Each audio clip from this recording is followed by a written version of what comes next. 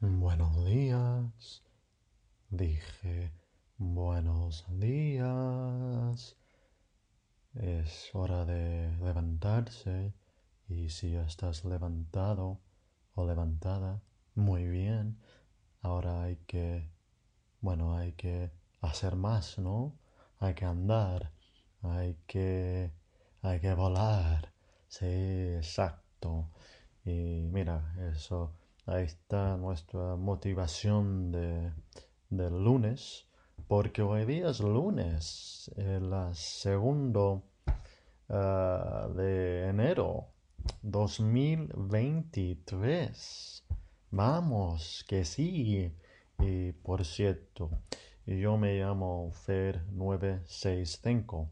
Sí, eso es FED 965. Y esto es Baby Blue Viper. Sí, exacto. Bienvenidos, bienvenidas. Y y eso, ¿no? Y eso, que es una nueva semana. Mira, hay mucho de hacer, de qué hacer, hay mucho de qué pensar. Y vamos a tomarlo todo con calma, porque, mira, creo que eso es, bueno, lo más seguro, ¿no? Y lo más adecuado también diría. Y, y lo digo yo, y lo he dicho antes, y lo digo de nuevo. Y hablando de, mira, de las cosas y de la semana y de este nuevo mes, de este nuevo año, mira, en este momento el precio de Bitcoin es 16.726 estadounidenses y el nivel del block es 770006. Y por supuesto, un Bitcoin iguala a un Bitcoin. Eso es así y eso siempre será. Y hablando de las cosas que son, estoy ahora mirando en mi libro aquí que nos queda 820 días. Madre mía. Y mira, esto es una cosa increíble. Y tengo ahora un boli de tinta negra y ahora la voy a cruzar. Estoy cruzando el día. Y, y con eso, bueno, antes de entrar a las noticias y al tema del día, quisiera pintarles una pintura. Y en esta pintura tengo una camiseta gris puesta y tengo unos pantalones bueno, pantalones cortos de gimnasia puestos de color azul oscuro. Y no tengo calcetines en este momento, mis piernas están debajo de las mantas.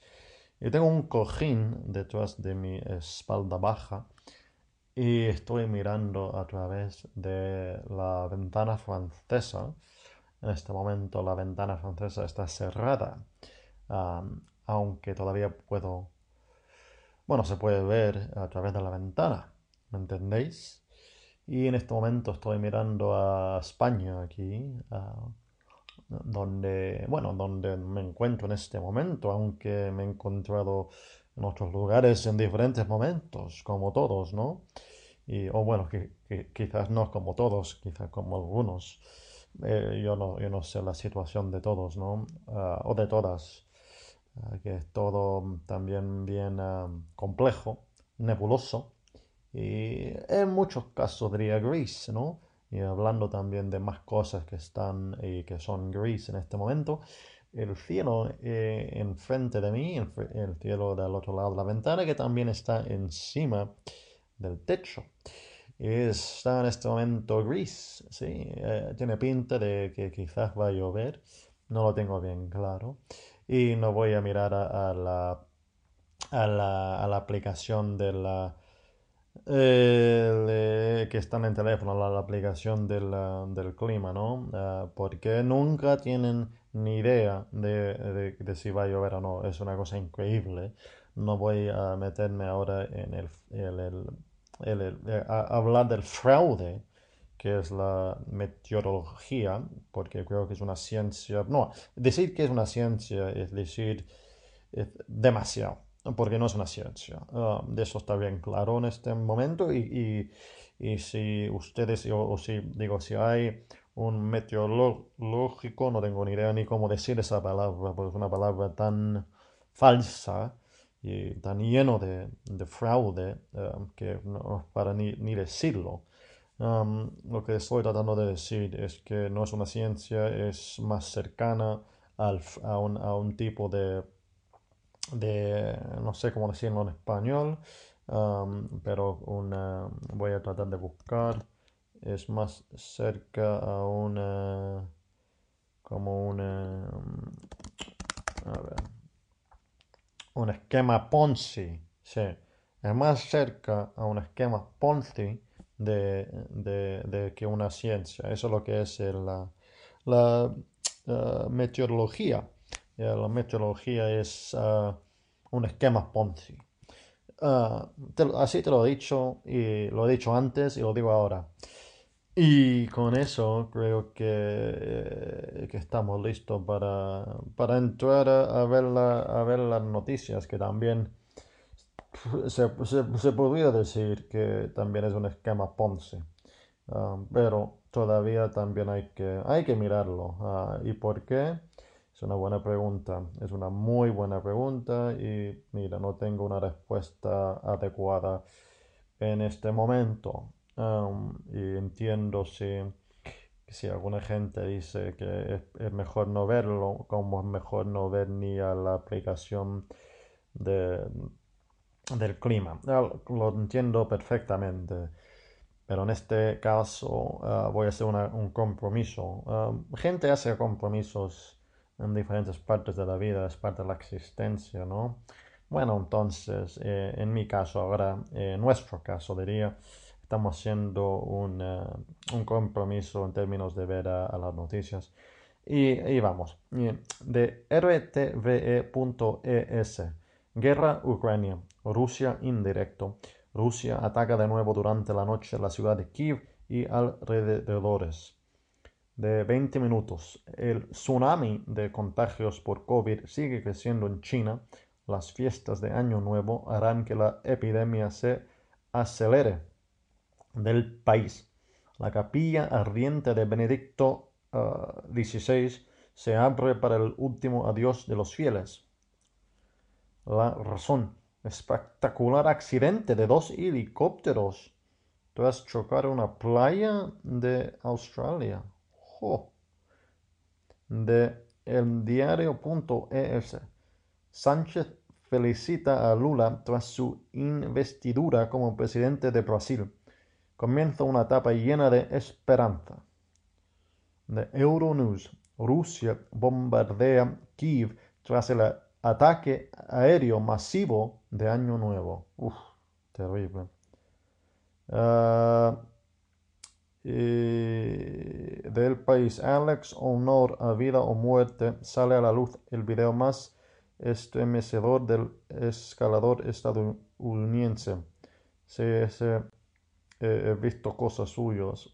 Sí, increíble lo que hace ese tipo.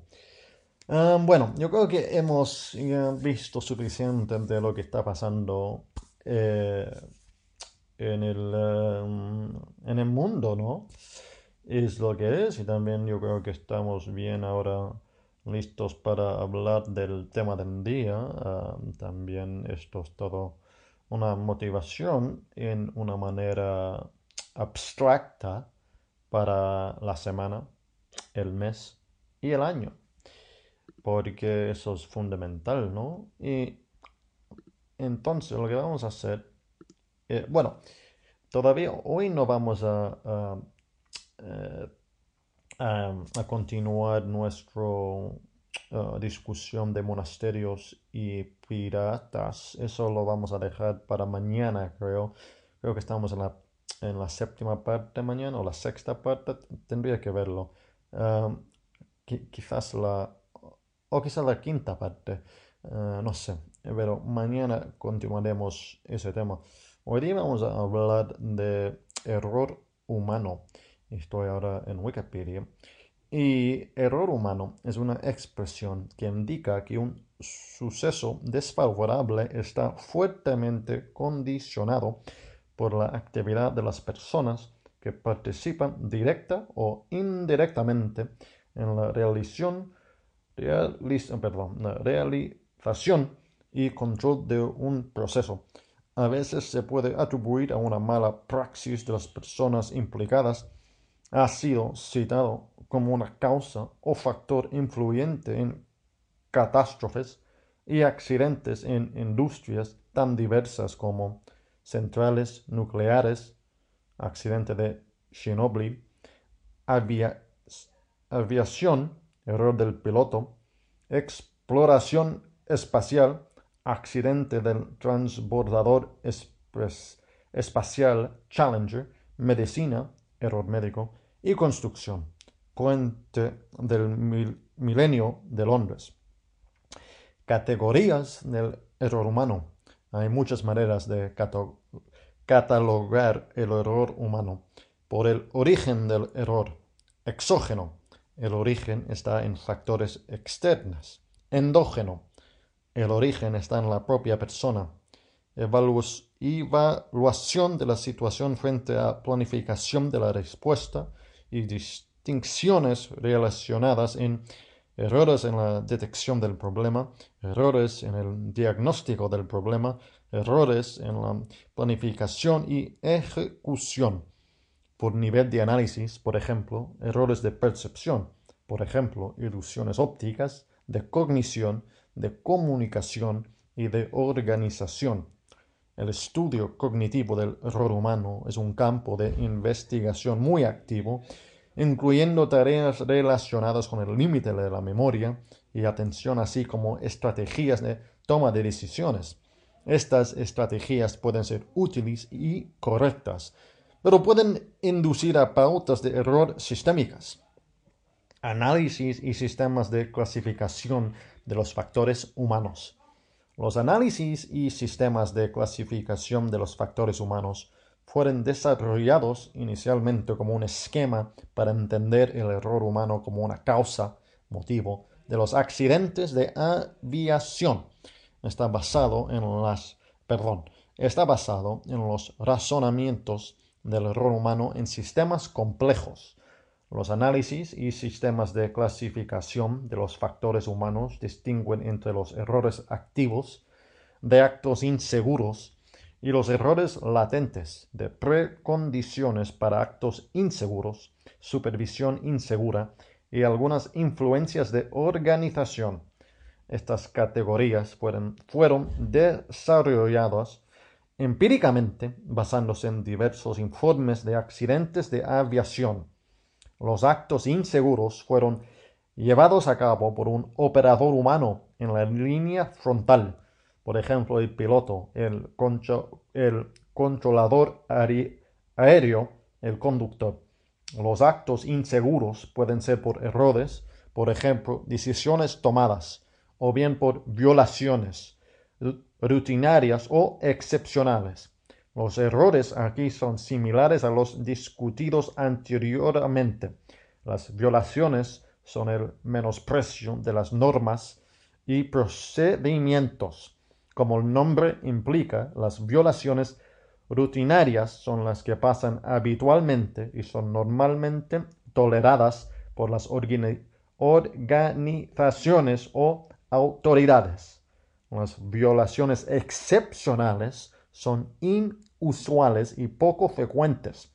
Por ejemplo, conducir a 90 km por hora en una zona limitada de velocidad a 80 km por hora. Es una violación rutinaria, pero conducir a 150 en la misma zona es excepcional. ¿Me entendéis?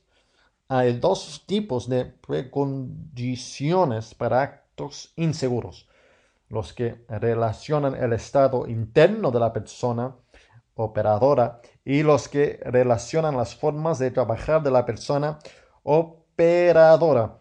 Estados internos adversos incluyen a aquellos que están relacionados con la fisiología, por ejemplo, enfermedades, y estados mentales, por ejemplo, fatiga mental, distracciones. Un tercer aspecto de estado interno es un desajuste entre las habilidades y las tareas solicitadas al operador. La falta de práctica es otro tipo de precondición para actos inseguros.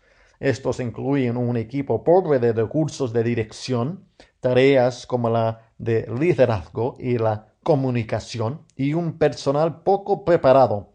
4 tipos de supervisión insegura son: supervisión inadecuada, planear operaciones inapropiadas, errores al corregir problemas conocidos y la no supervisión.